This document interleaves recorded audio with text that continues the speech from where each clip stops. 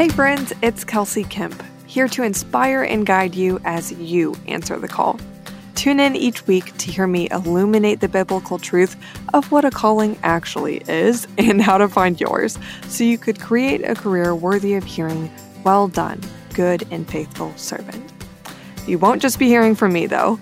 Some of the most incredible and purposeful people I know will be joining me to tell you their story of how God called them into careers that honor who they were made to be. So their work is now creating generations of ripple effects for the glory of God. Y'all ready? Okay, let's go. Let me just start right off asking you this. Have you ever had a desire to save the world in some way? I don't know about you, but that was me since, 1993, whenever I rolled up on the scene. I have always been desperate to play Superwoman and change the world in some way, always looking out for making a huge impact, honestly, with not the greatest intentions, as I'll talk more about. Because even honestly, recently, just in the last year and a half, have started my coaching practice and most of my other ventures like this podcast and my course, The Call to Career, motivated by my mission, which is not bad in and of itself. I love being on a mission. I help other people realize what their mission is, their God-given mission, not just making it up. But I now realize that behind many of the things I've done, I went into it with the best attitude I can muster up, but honestly, I was just kind of misguided, and let's just say it, I had a big little savior complex. It's so funny I said big, little. I think I just don't want to admit this, you guys. But yes, I had a huge savior complex. I would literally say things to people like, "You're the world's only chance to see God in a certain light." Oh my gosh, I loved that little Instagram wisdom quote. And I would otherwise say things like, "The world will suffer in some way if you don't follow your calling." Wow. Okay, I was really, really trying to speak to the dignity and the purpose that God created us with. And there might really be some truth in those statements, but my unspoken message was, God needs you and the world needs you. Correction. God treasures you and deeply cares about how you use your life for His glory, but He doesn't need you. His power and His will being done on this earth is not limited by whether or not you decide to be obedient. I mean, He's so much more powerful than that. So today, I want to put our individual callings in their place and frame how we should be thinking about our callings and what the purpose of following them truly is. And I'm going to be sharing a lot of scripture today that stops that "I'm the Savior" thinking right in its tracks. And I'll be putting all the scripture references in the show notes so you could go back and study this for yourself too. Because when we look at the Word of God, which y'all, it is so critical to start your day off in the Bible so we could consistently learn and compare all the man-made ideas we collect day in and day out, compare those to the truth, because it is so outrageously easy to be led astray. I mean, if you didn't catch that already, if you haven't realized that about yourself already, I would go ahead and listen to an episode, I think it was second to last one that I made, of my apology and repenting of all these new age beliefs that I had collected that are born from half truths, but are in no way the full truth. And that is one of the many reasons why we have to stay in the truth of the word. We have to be comparing and discerning always. You can't just take somebody's word for it.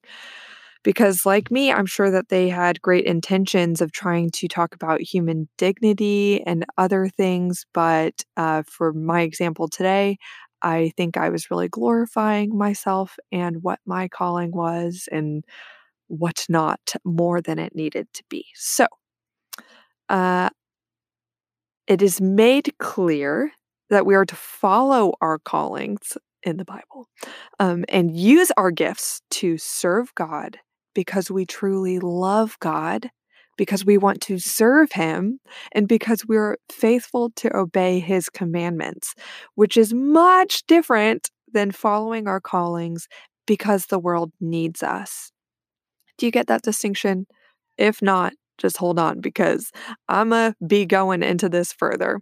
So let's be clear, the world does not need us. The world needs Jesus, whom we testify of and we share with others when we serve in love and obedience. Let's first look at 1 Peter chapters 4 and 5. So solid. This is what I was reading this morning that really stirred up this message in me, and it just struck me. Whenever you're reading the word, holler at me if you relate. It cuts to the heart.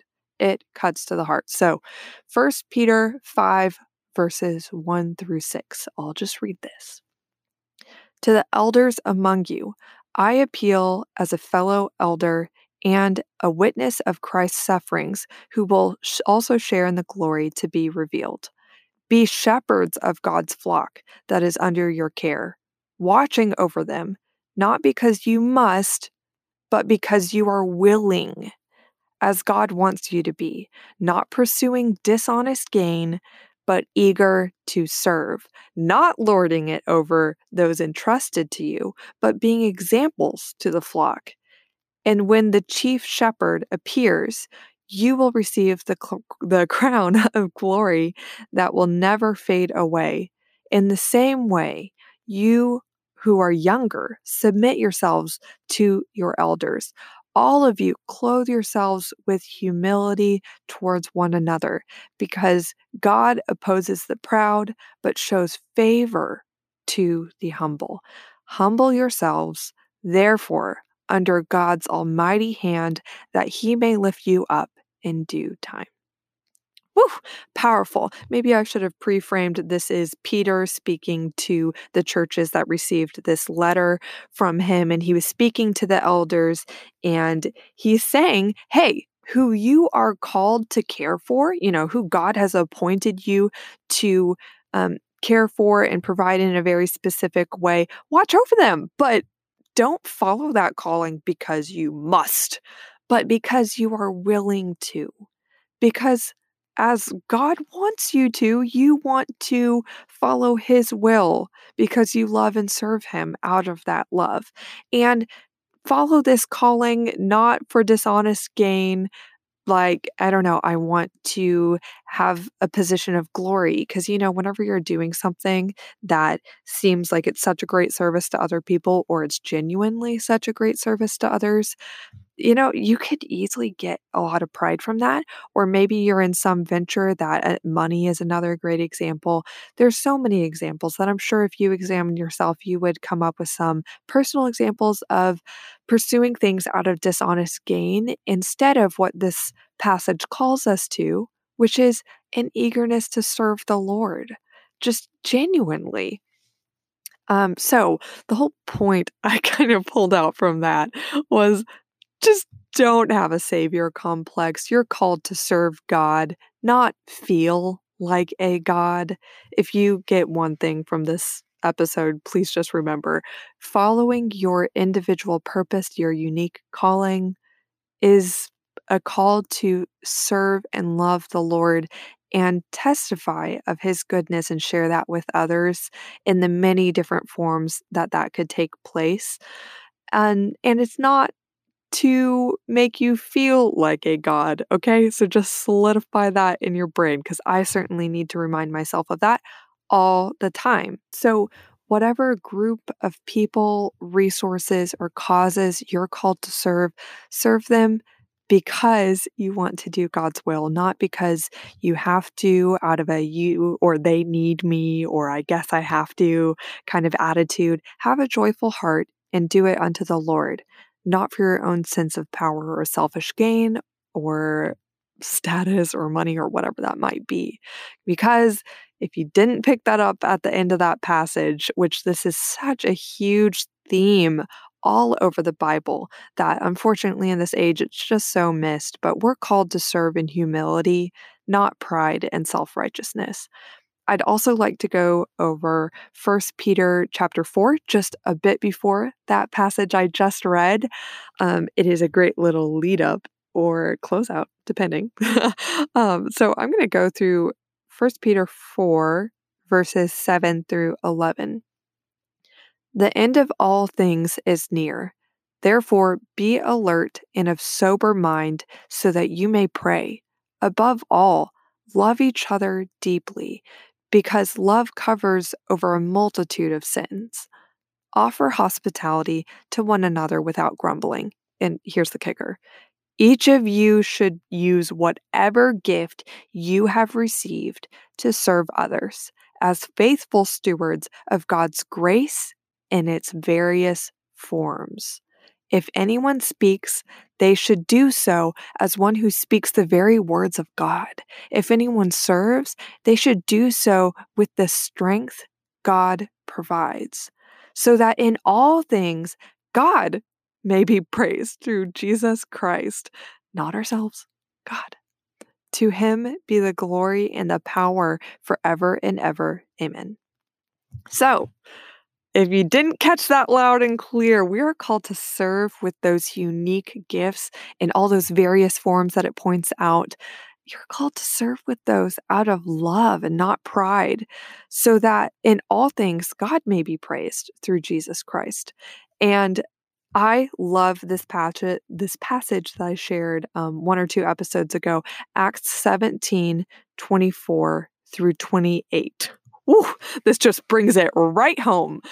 The God who made the world and everything in it is the Lord of heaven and earth and does not live in temples built by human hands. And he is not served by human hands as if he needed anything.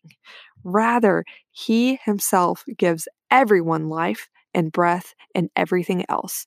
From one man, he made all the nations that they should inhabit the whole earth, and he marked out their appointed times in history and the boundaries of their lands. God did this so that they would seek him and perhaps reach out for him and find him, though he is not far away from any one of us. For in him we live and we move and have our being. As some of your own poets have said, we are his offspring. So, isn't that so powerful? That just sat me right down in my pride. It was like, sit down, be humble, because God does not need us to serve him. Rather, it says, whoa, hold up. He doesn't need you. God is the one, rather, that gives everyone and everything life and breath and everything else. So why would he be sitting back desperate for me to live out my calling? He wants me to, and you and everyone to live out and follow the call of first, follow the call to faith. Follow Jesus, believe in him, repent and be baptized for the forgiveness of your sins to receive the gift of the Holy Spirit, as it says in Acts 2:37-38. So first, follow that and live a faithful life according to all of God's commandments. And you have to read the Bible and figure out what those are. And it says, I don't remember exactly where it is in Acts, but I was reading it this week. Only through obeying and following God's commandments do we actually understand the truth. So that action is kind of required for our monkey brains to wake up and realize what Jesus really means whenever he told us to do all this stuff.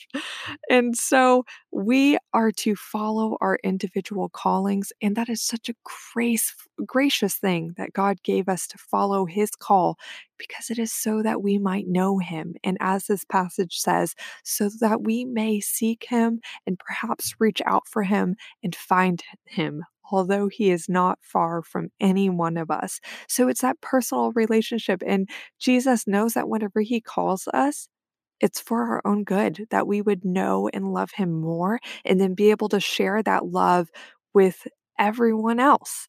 And whenever we are doing, as it was mentioned in First Peter chapter 4, whenever we are doing our work, do it as God is providing the strength for us to do that. And so that testifies to the Lord even more. And so whenever we're doing our tasks, whether we are directly caring for the spiritual, like in some kind of ministry of some capacity, formal or informal, or if we're caring for the physical world. I think you've heard me talk about that in my the first solo episode I did, that it matters that we care for the material world, not just the spiritual. So, in all things, like, we are to follow our callings so that we will have that closer and ever closer relationship with God and share that with others as well. And I want to wrap up by talking about Matthew chapter 25, verse 23. And this is nested right in one of my favorite passages that I think is so applicable to talking about this concept of your individual calling. It's the parable of the talents that you've heard me talk about before. This, I wanted to share it because it just shows God's incredible goodness and graciousness that, yes, all throughout, especially the epistles like 1st and 2nd Timothy, 1st and 2nd Peter, you'll see in so many times and beyond those books too, how often it's mentioned that obedience to God, oftentimes in a world that genuinely hates the truth and loves pride like I have and you have, and we all, our sinful nature loves pride. It hates the truth because it's convicting and it shows us that we're called to humility. And whenever we're truly following our calling and being bold for Christ, that's offensive. And it says in 2nd Timothy, I think it's chapter 3, I've shared this, that anyone living a godly life will endure persecution and suffering.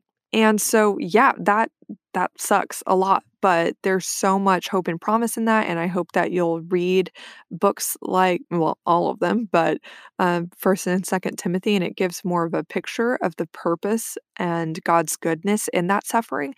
But I also wanted to show you Matthew chapter 25, verse 23.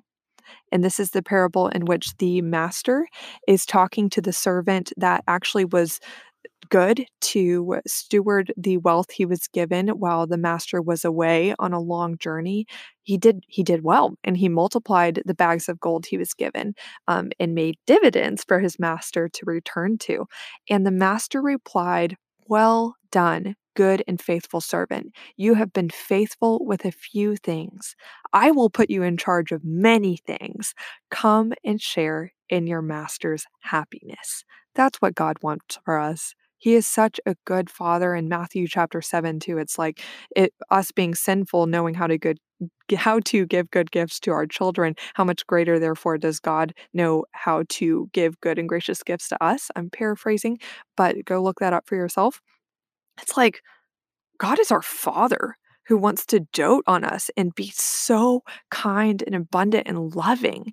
And so I wanted to encourage you in that as well. So, yes, we are called to be very humble and know our place in following our individual callings, but also we serve the God that says, "Come and share in your master's happiness."